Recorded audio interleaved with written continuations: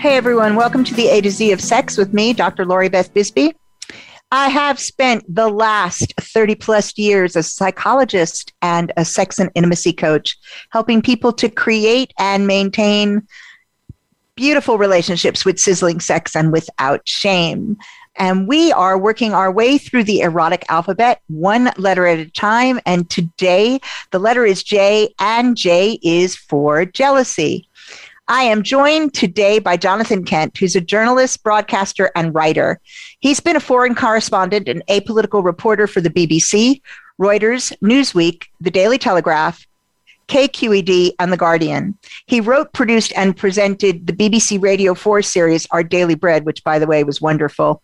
And if it's possible to still hear that, I advise you to go and have a listen. And he's got a book coming out called A World Beyond Monogamy, and we will talk about that in relation to jealousy today. Welcome to the show. Hi, Lori Beth. Lovely to see you as ever.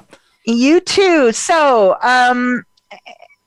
this is a topic I've been thinking lots about and talking with lots of people about, specifically in relation to non-monogamous relationships. But jealousy is an issue, of course, that crops up in many, many relationship styles. Absolutely. I mean, it's not unique to consensual non-monogamy, but I think consensual non-monogamy can provide you with an assault course if you want to get to grips with jealousy. So yeah, if you want to go in for the heavy SAS Special Forces jealousy training, consensual non-monogamy does provide the opportunities. Absolutely. Excuse me. One of the things I wanted to start with is what the difference between jealousy and envy is, because a lot of times people, I think, mistake envy for jealousy. I think we actually use jealousy as a catch-all term for things, and not just envy, but envy is one of the things that gets conflated most regularly. And it is kind of splitting definition like hairs. And if you're in the middle of jealousy, it probably seems like a bit of a nicety. You're dealing with things.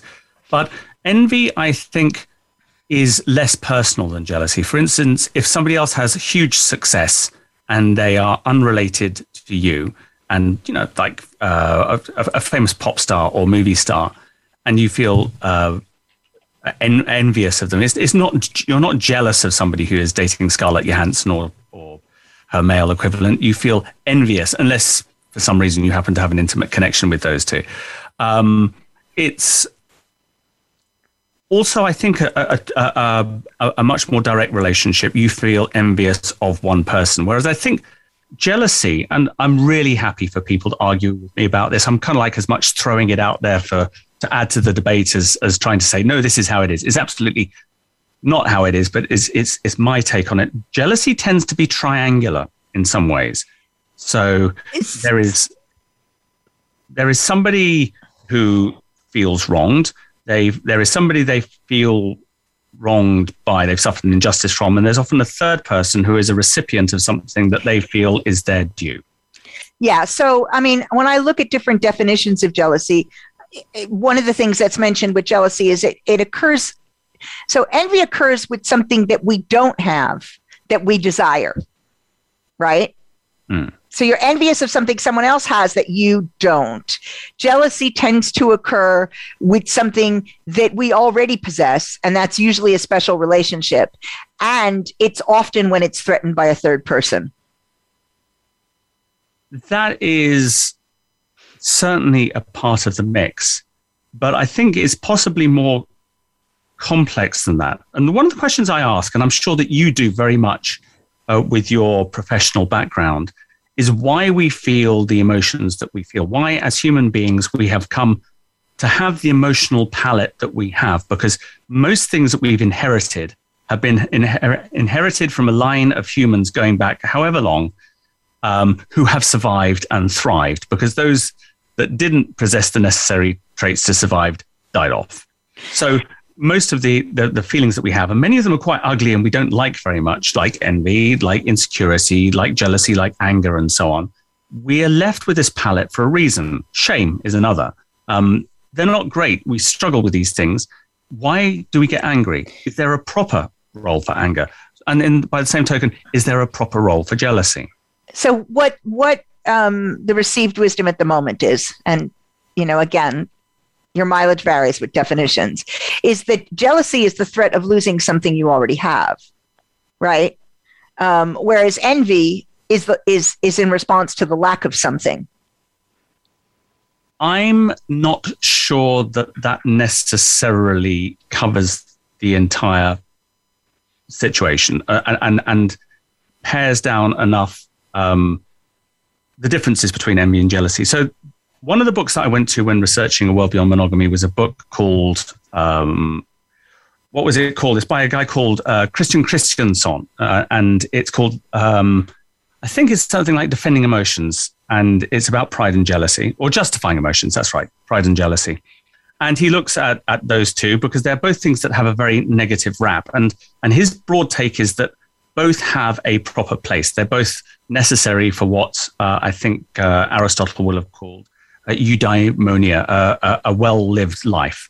That at some point you need pride, but the right kind of pride. At some point you need to be capable of jealousy, but the right kind of jealousy at the right moment. So if there is a proper place for jealousy, what is it? And he gives a number of cases, for instance, and one he looks at from a number of different instances is a father with two sons. And the father has a piece of land which he believes to be rich with gold. And he gives son A one claim and son B another. And son A, for instance, strikes it rich after working hard, and son B doesn't. And I think he's arguing that son B, under certain circumstances, that is envy. He is jealous of that thing that he thinks that he should have had that he doesn't. So when's it envy and when's it jealousy? And it's jealousy when he feels that his father knowingly gave his brother a better stake than his when he had an equal claim to it. I don't know. I mean, so for me, some of that is splitting hairs. I think when I look at this, what I want to look at is always what are the practical applications? And so one of the things that I point out to people, especially around non-monogamy, is that often the reason that we feel jealous is because we're not feeling either secure in ourselves or secure in our place in the relationship. And that envy usually comes about as a lack of resources.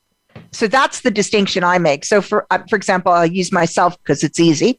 I don't get jealous very often. I get envious at times. And the time where the example that comes to mind is my husband and I were at an event and we hadn't had the opportunity to play in a very long time. I think it had been about 18 months. And this was the first opportunity we had to actually indulge in some good fun BDSM. And we were really looking forward to it. And in the end, I ended up working the event. So I ended up spending most of the event interviewing people for podcasts and various other things. And he went and played with someone else. And I was furious. And I wasn't furious because I was jealous of that person. I was furious because I wanted that time and that energy, and I didn't get it. So it was like you were having fun and I wasn't having fun. And you should have saved the fun for me. So to me, that was envy. It was something I should have had, but you went and spent the energy elsewhere. Or arguably, if we'd had the time for me as well, I still would have been somewhat envious because he didn't have to work, which was really more the issue than it was. So it had nothing to do with the other person. It had to do with what the opportunity that I missed versus some form of jealousy or competition to do with another person's attention, where you're fearing an actual emotional loss or loss of place, which is a very different feeling.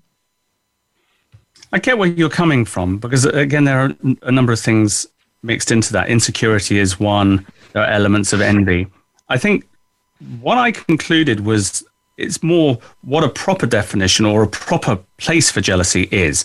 And I wondered, wondering where it comes from, what its purpose is in order to help us. It's perhaps to alert us to a situation where we're not getting our due. And our due is very much an idea which is a social construct, and it will vary from time and place and culture. So if you think back sort of like to the era of Romeo and Juliet, all of these very hot-headed young Italian aristocrats, you can imagine sword fights happening just because somebody looks at somebody else's betrothed. Yeah, and because everybody turns to the person whose betrothed has been eyed up by somebody from the other side and says, she's wronged you because she looked back at him. You know, you have been slighted. Your status is threatened. And so he feels jealous and acts on that. And in another context, such as a modern polyamorous context, it would be completely acceptable. So exactly the same set of somebody exchanging glances or whatever would not provoke jealousy because there is no loss of status, there is no slight, there is no sense of entitlement. So, and this is... Yeah. I'm going to argue that point, but I'm going to wait until we come back from commercial. Okay.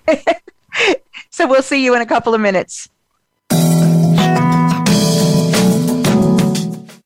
Become our friend on Facebook. Post your thoughts about our shows and network on our timeline. Visit facebook.com/Voice America.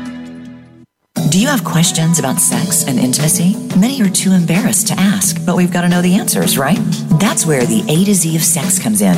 Dr. Lori Bisbey explores every aspect of sex, intimacy, and more. Find out the real answers with Dr. Lori and her expert guests. We also hear from individuals who have experienced the issues we talk about. No matter your gender, sexual preference, or desire, you're welcome here. Learn your erotic ABCs by listening every Thursday at 11 a.m. Pacific Time, 2 p.m. Eastern on Voice America Health and Wellness. Tune in to the Voice America Variety channel on the Voice America Talk Radio Network. Voice America Variety broadcasts a diverse array of topics, reaching a global community.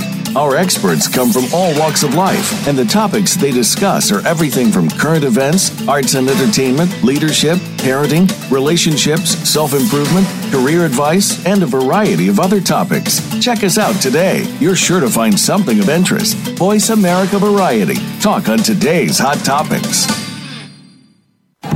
Can grief be good for you? Absolutely. It gets your attention, helping you evaluate your choices and relationships. Your losses define who you are. Tune in each week for Good Grief with host Cheryl Jones. Our show features those who have made incredible transformations by grieving their losses. You'll learn how to find your courage and strength. You'll discover the important things in your life and how to let go of things that are less important. Good Grief airs live Wednesdays at 2 p.m. Pacific Time, 5 p.m. Eastern on Voice America Health and Wellness. Abre mi corazón.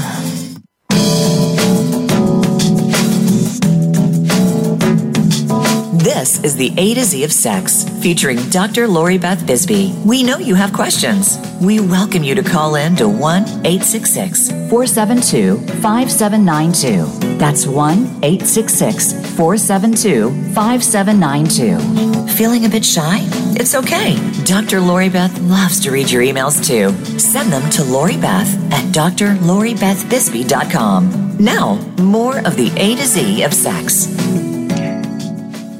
Welcome back to the A to Z of Sex with me, Dr. Lori Bisbey. And this week it is J is for Jealousy, and I'm with the amazing Jonathan Kent. And just before the break, I was going to argue the toss about jealousy in that we were talking about that maybe there's a time where there is righteous jealousy because somebody is not getting their due. And my problem with that is that that's how people often feel when they're jealous, but actually what they're expressing is entitlement to something that isn't their due. So what I see most in non-monogamy is people competing with other people for what they perceive as scarce resources. And I think this is one of the critical things about jealousy and about envy is the perception is often that resources are scarce. But in actual fact, the only resources that are typically scarce are time and energy. Love isn't scarce.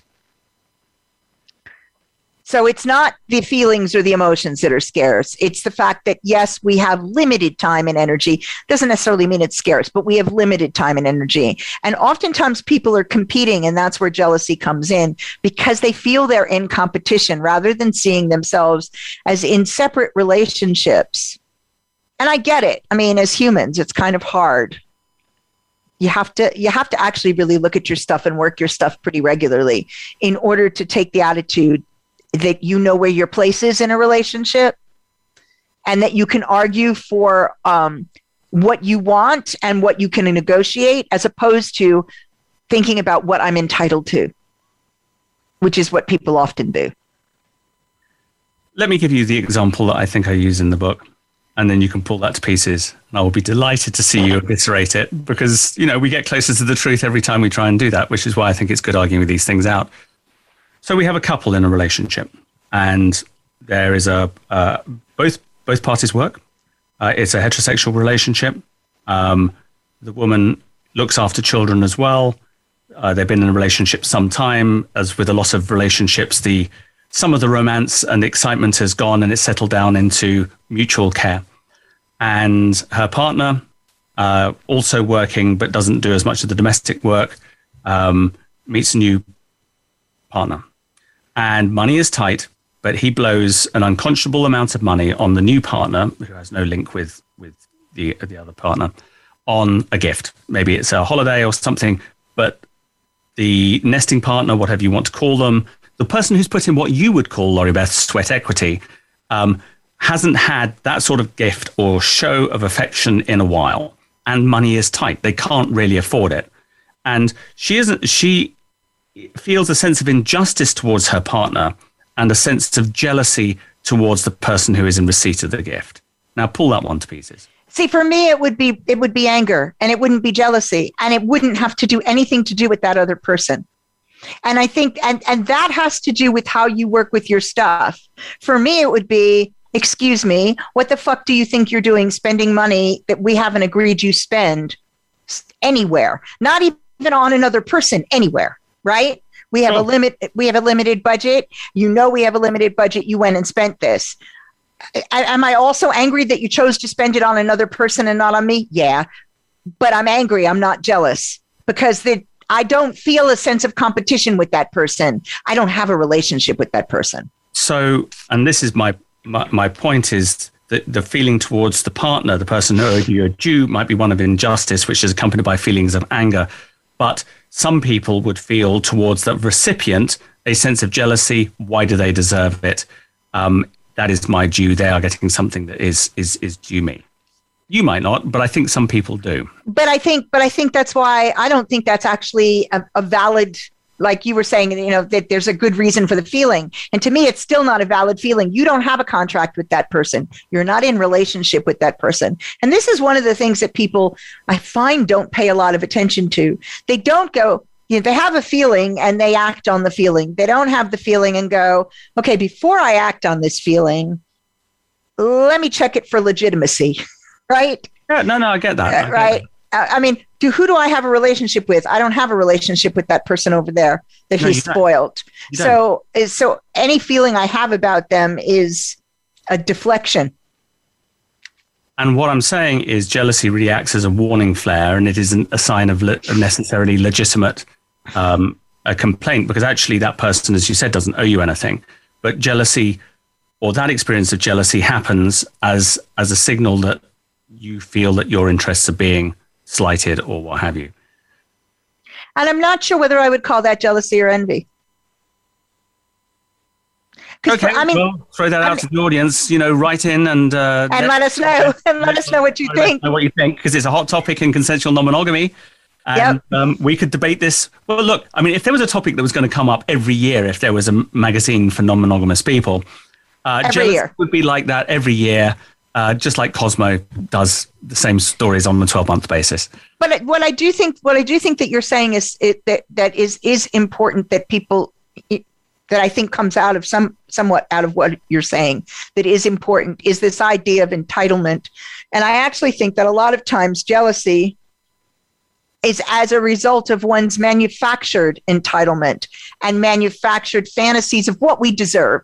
So in our heads, we've decided that if we're in relationship X with person Y, this is what that relationship looks like. So for example, let's say you decide that you're going to enter a power exchange relationship with somebody, and you have in your head, this is what a dominant submissive relationship looks like. And it includes all these things. It includes spending time together in these roles. It includes playing. It includes sex. And this is, I'm giving somebody's view, right? I'm not saying all of them do. So please don't write in about that. And it includes sex, and it includes cuddling on the couch and having lots of aftercare. Okay, let's say that that's what and seeing each other twice a week. That's your picture.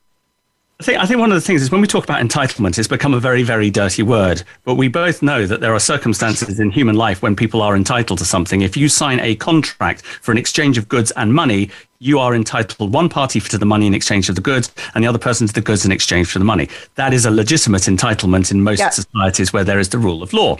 So having accepted that there is such a thing as entitlement and that is legitimate entitlement, then what are we talking about? We're talking about delivering on agreements? Well, yeah, so that's what I'm saying. So this is in your head. You've decided what it looks like for you. Because you've done it unilaterally. You've imagined. Right. You've done it unilaterally. And that's where this falls down, is that people either A, don't actually talk definitions with each other, even in consensual non-monogamy, because they still make assumptions as to what words mean. Or B, or A and B, don't actually clearly acknowledge to themselves what their fantasy is of this relationship.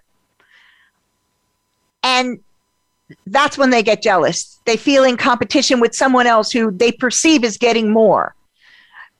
One of the things about consensual non-monogamy is that people frequently have different types of relationships with different people. And I use mine as an example because it's easy and my husband does not mind. So I have both an MS, master-slave relationship with my husband. So he has one role. He's my master. His other role is my husband. That's a different relationship. My master-slave relationship with my husband is not romantic, right? Mm-hmm. It's a role. It's got rules. It's got parameters. There's affection in it, and love in it. Don't get me wrong, but it is not a romantic relationship. The romantic relationship is between the husband and the wife. Different relationship. If someone comes along and decides to say that they want to join and have a relationship with either he or I, or with either him or with me or with both of us, if they look at my marriage as the baseline relationship, they're going to be disappointed. Why? Because neither of us is looking for another romantic relationship with anybody else. I think we can probably agree on something here that is, however we define jealousy and however we look at this very complex mix of emotions that comes up in the context of relationships, particularly when there's more than one person involved, that clear communication really helps. The ability to negotiate really helps. The ability to come up together with something, and together sometimes means with those other people, because you can't really have an agreement with a third party that they haven't been involved in making. Then that is a set of rules for them that's imposed. So, which is a common mistake in consensual non-monogamy, that you think, well, me and my partner have an agreement, so it's an agreement. You're welcome to join us as a third. You're subject to an agreement you haven't been party to, which is rules. So, being able to communicate clearly is really useful. But if you don't know what's in your own head and in your own heart, to use very archaic language, then how on earth are you going to put it into words? Well, and that's one of the problems. And so that's where this whole conversation starts for me, which is step one in terms of lessening jealousy, creating fewer opportunities for jealousy and management of jealousy, is actually understanding yourself and understanding where these emotional triggers come from and what it is that you need and you want in a relationship. And I know it's trite, but I'm going to say it. Those are two different things. There are some baseline needs that I have to have in any given relationship. There are some baseline needs that I have in a romantic relationship, baseline needs that I have in an MS relationship, and those are different, by the way. And then there are things that I want. There are extras that can come on top. And if I don't understand what those things are, I can't actually negotiate something that's going to meet my needs and meet the needs of the other party or parties who are involved. And if I think consensual non-monogamy has a strength, it's people realize that they're out in the wilderness without a map.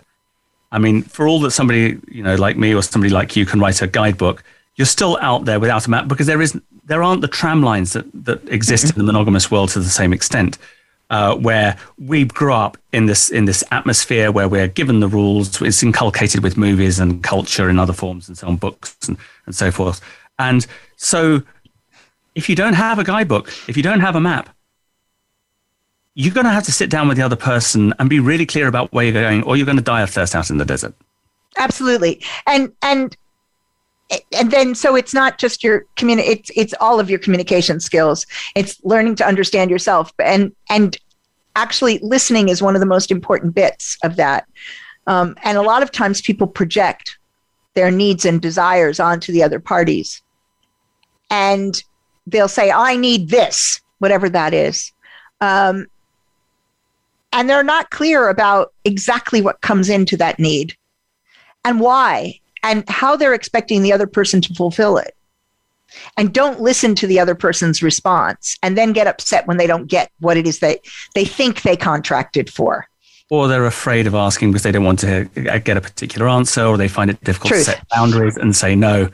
And shout out to my partner here who did me my own personal Sesame Street and reminded me, B is for boundaries. Yes, indeed. And which is beautiful. We will be back after a couple of minutes and some words for our sponsors.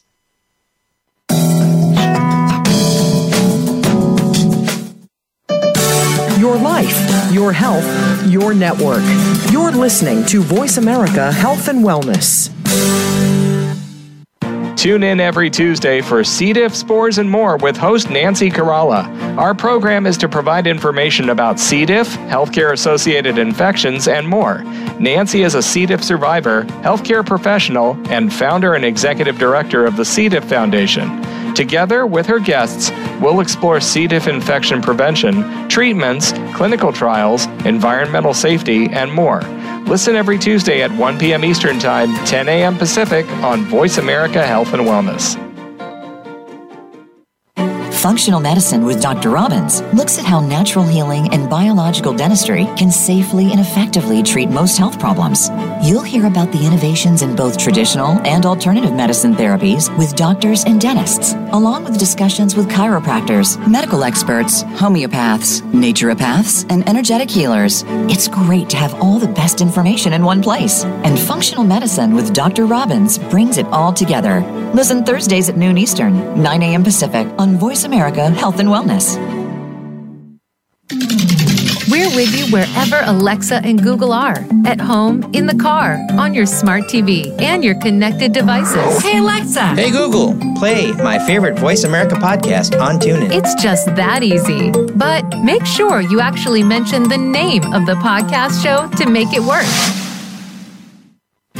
Tune in to the Voice America Variety channel on the Voice America Talk Radio Network. Voice America Variety broadcasts a diverse array of topics, reaching a global community. Our experts come from all walks of life, and the topics they discuss are everything from current events, arts and entertainment, leadership, parenting, relationships, self-improvement, career advice, and a variety of other topics. Check us out today. You're sure to find something of interest. Voice America Variety. Talk on today's hot topics.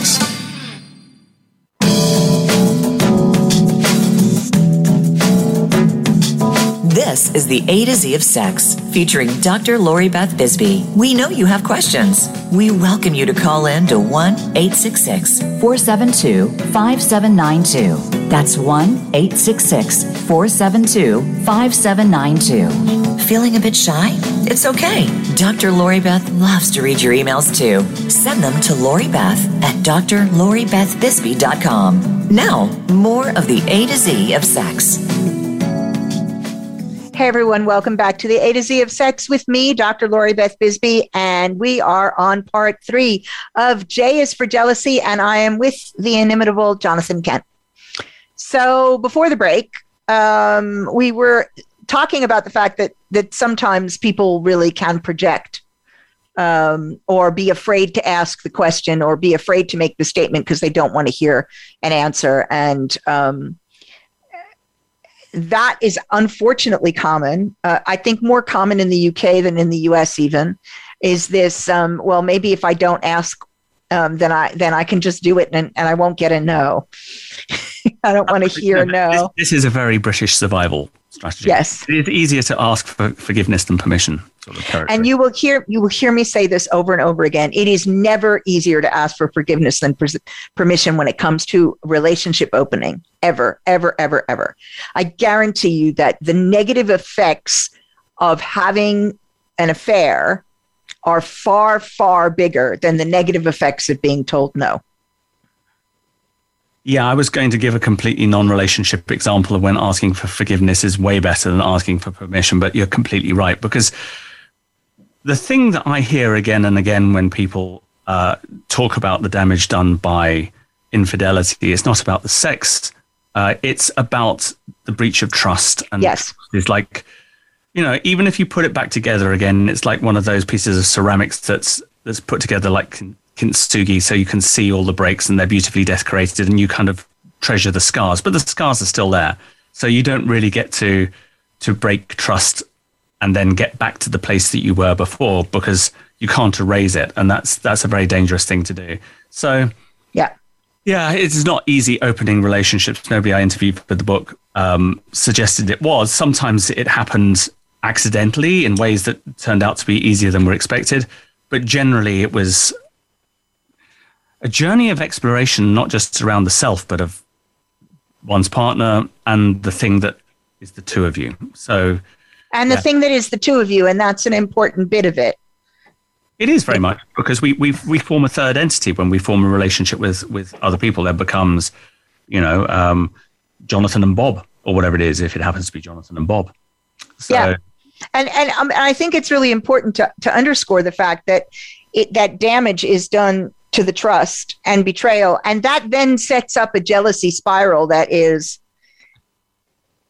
outrageously difficult to deal with, because that spiral comes from a person's previous experience. We are reliving our traumas constantly. So you're never really dealing with the person in the now. You're dealing with the accumulated strata of hurt from a lifetime.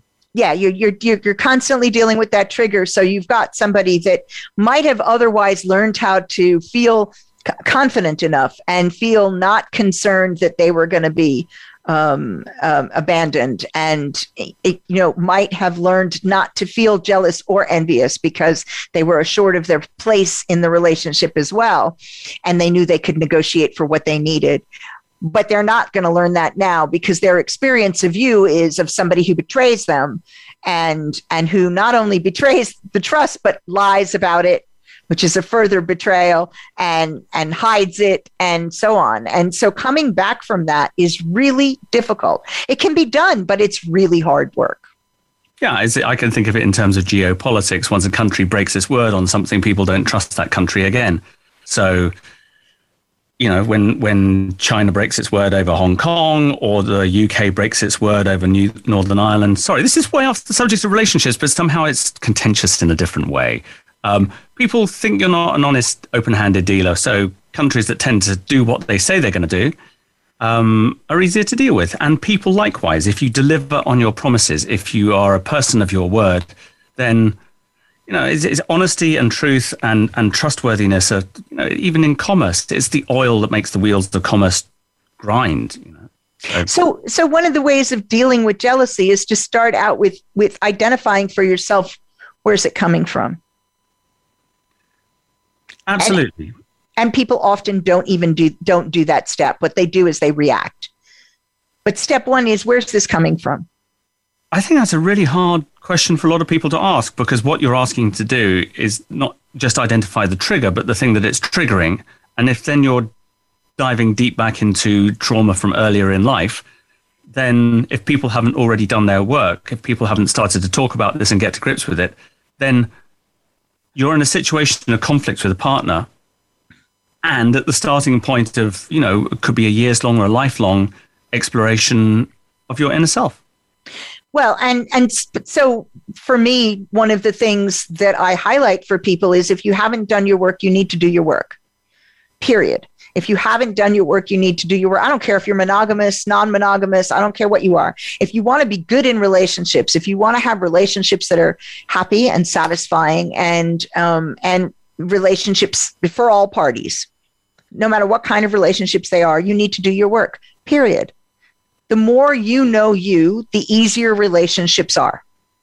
I think as a rule of thumb, consensually non-monogamous relationships put people and relationships under pressure in a way that monogamous relationships, where we can kind of, in certain respects, put our fingers in our ears and go la, la, la, la, la, la, often don't.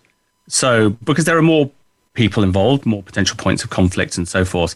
So they often highlight the work that needs to be done. So at the same time, I would hesitate to anybody saying that they were thinking of exploring consensual non-monogamy, that you have to be, and this is a message that you hear quite often from people who are involved, for instance, in swinging or polyamory or what have you. Well, you really need to be sorted out before you try this. You're never going to be perfect. You're never going to be in the perfect place to launch into thinking about new ways of relating. You've got to get on with it, but you will find out pretty damn soon what your stuff is. I got to say, while I don't think people need to be perfect, I do think people need to be already aware of the fact that you need to work on yourself and already doing that. I think if you're not, and if you are of the belief that you are fine and there's nothing you have to look at, and you've never done any self-exploration and you launch into this, it's going to be awful. You come up against yourself pretty damn fast. Right. So I just encourage people to start their exploration of themselves as soon as possible, and to understand what are the things that trigger you. I mean, we're all works in progress. I will be a work in progress till the day I die. I do some work, I uncover some more stuff, I do some work, and that's how it is. Because if you live life, you're going to find a need to change and grow. And I think this is one of the interesting things about the prejudices that exist in the society, particularly in the West, about therapy and so on.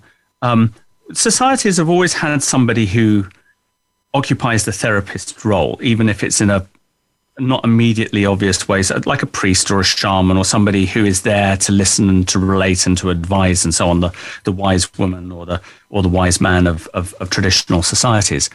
And people have come to think of therapy as somehow a mark of failure if they need to seek out a therapist, in a way that they don't think of going to the gym as a mark of failure if they just want to get back into shape or stay in shape. And I really don't see a huge difference between going to the gym and going to a therapist.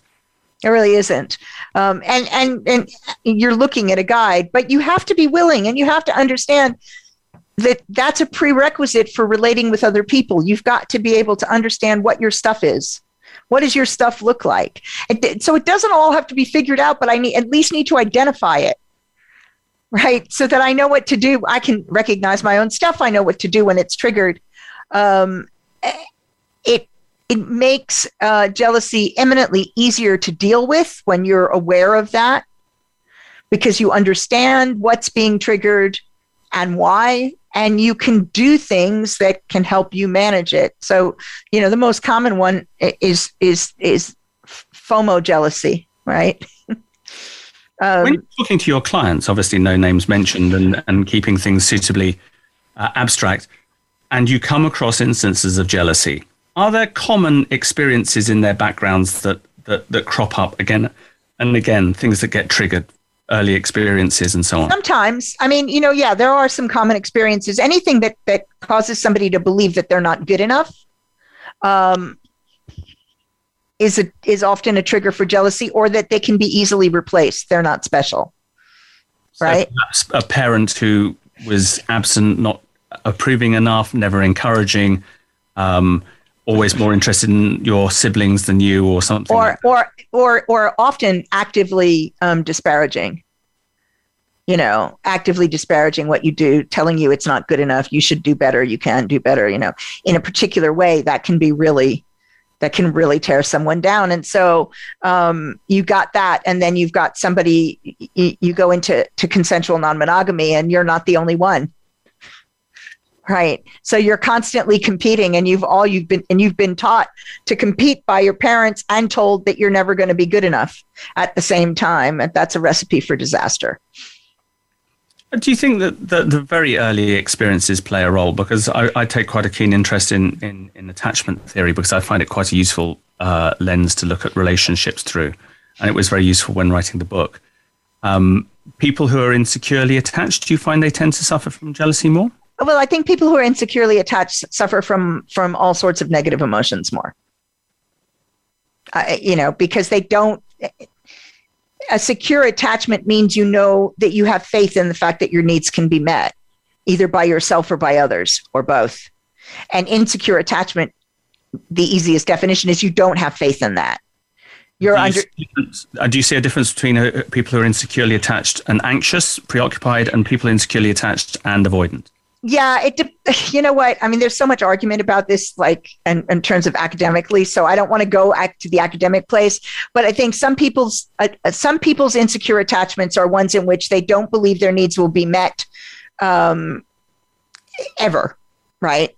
They've learned that their needs are not going to be met, and they're likely to be overwhelmed by somebody else's needs. And those are the people who tend to be most avoidant, because they're sure. They're absolutely sure. They can only rely on themselves. That's right. I can only ever rely on me. And then the other kind of insecure attachment are the people who their needs might be met or they might not, and they can't predict. That's more anxious. So they worry about what they could do in order to influence this. How they can please, how they can make themselves their present selves, and so on. So it's a constant expression of need. Yeah. So and oh my, right. We'll be back after some words from our sponsors. Follow us on Twitter at VoiceAmericaTRN. Get the lowdown on guests, new shows, and your favorites. That's VoiceAmericaTRN. Have you had a chance to check out Voice America's online magazine and blog? If you love our hosts and shows, check out articles that give an even deeper perspective, plus topics about health and fitness, movie reviews, philosophy, business tips and tactics, spirituality, positive thought, current events, and even more about your favorite hosts. It's just a click away at blog.voiceamerica.com. That's blog.voiceamerica.com. The Voice America Press Blog. All access, all the time. Addiction. It's something many of us face. It can be nearly anything. Food, sex, alcohol, cannabis, heroin, or dependence on prescription drugs like pain pills, Xanax, Klonopin, or Ativan. Dr. Patricia Halligan hosts Recovery, The Hero's Journey. This groundbreaking program explores the many facets of addiction, including expert observations, best practices to help patients, and treatment options. Listen every Tuesday at 3 p.m. Eastern Time and noon Pacific Time on the Voice America Health and Wellness channel. Have you friended us on Facebook yet? Why not? Just go to facebook.com/Voice America or search for the keywords Voice America. Once you are part of our Facebook network, you'll receive daily messages about what's happening with our shows, this week's featured guests, and new happenings at the Voice America Talk Radio Network. And you can add your voice to the always active discussions on our timeline. Just go to facebook.com/Voice America or search for Voice America. Opinions, options, answers. You're listening to Voice America Health and Wellness.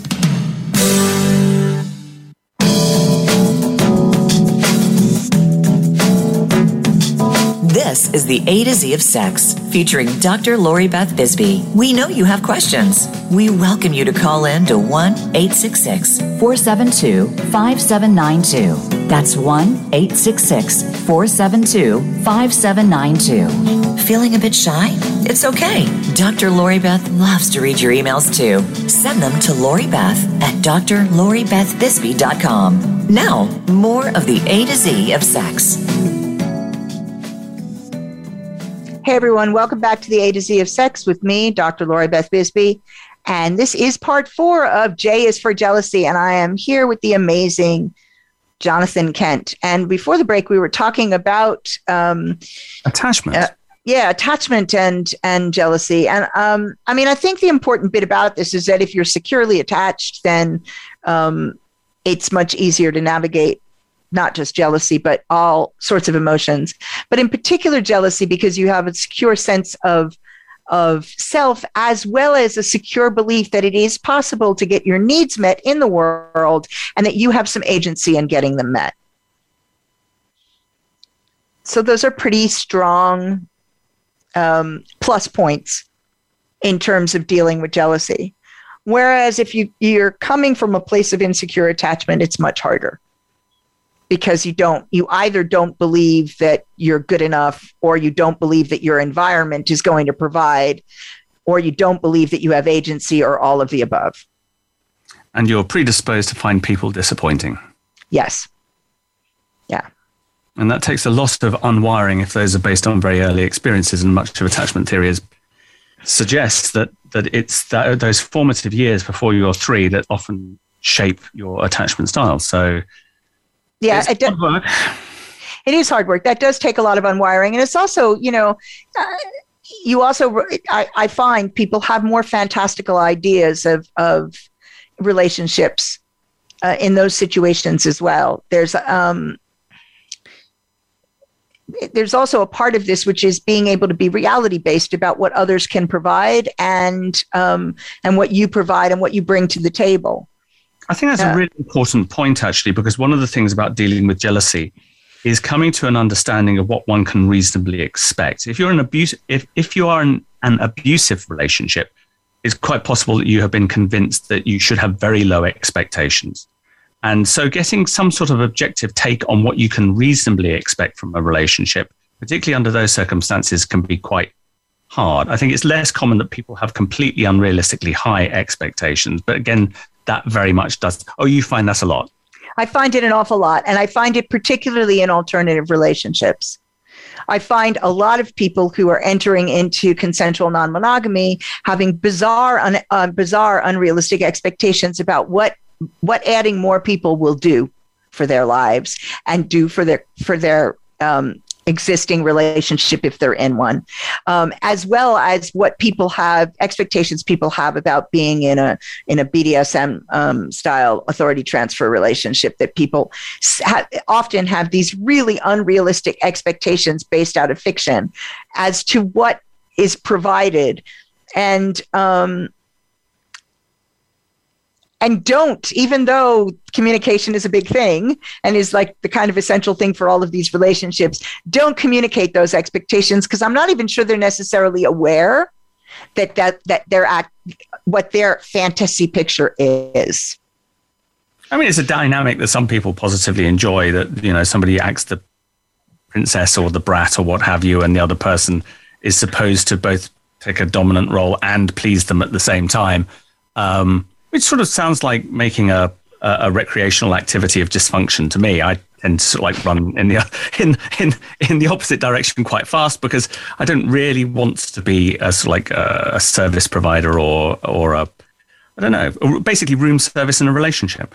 But I mean, so the thing is that people don't often know that that's what they're doing, that they're having an expectation that's unrealistic. They're often not aware. And it's because they don't really think about things in a kind of concrete, practical fashion. And also because they don't necessarily examine where they're getting their information from. So I run into a lot of people who have these ideas that are based on romance novels, whatever ilk of romance novel. So, many bad television series as well.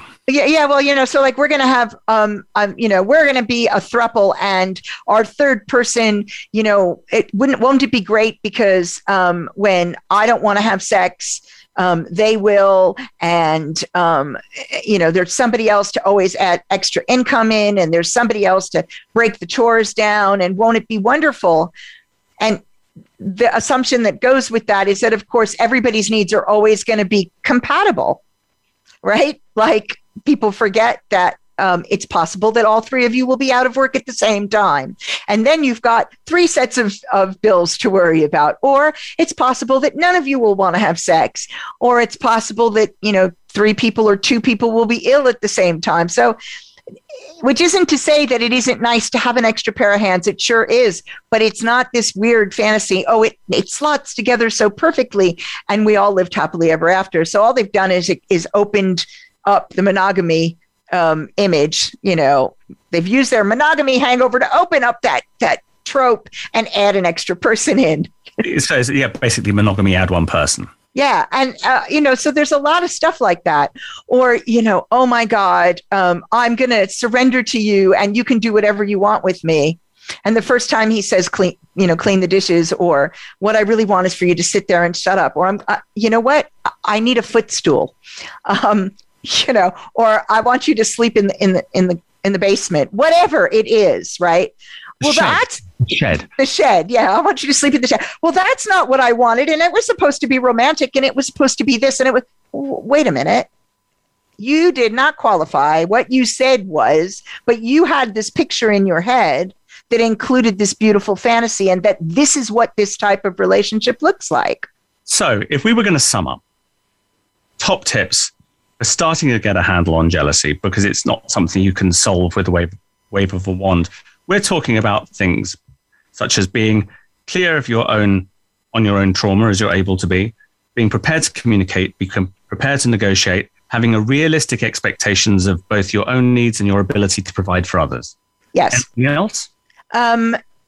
I can't have floored you, Lori Beth. You must be able to. No, because those would be the top things that I would be telling people to do. I guess looking at your level of security across the board, your level of emotional security across the board. If you're feeling fragile within yourself, adding an extra relationship into your life is not where you should be going. So do your own work. That would be the other thing. And if you are feeling jealous and what you need is tips to get out of it, do things that are distracting and grounding and get you out of your head. Because the thing about jealousy often is that people end up spinning loops in their own minds. So do things that take you out of your head and ground you until you can have a rational discussion with somebody, or you can speak to somebody who's a sounding board or a therapist that'll help you work your way through it. So believe it or not, we are a few minutes from close of show. I've got a workshop coming up on the 16th, which is a boundaries workshop. Yay. You need boundaries. B is for boundaries. B is for boundaries, and everybody needs them. If you're interested, you can head over to the website and pick up a ticket there, or email me at loribeth@drloribethbisbey.com. Jonathan, where can they find you and the fundraiser? So there is a fundraiser for A World Beyond Monogamy on Indiegogo, runs until late October. A variety of rewards, including ebooks and paperbacks at a discount and ahead of publication.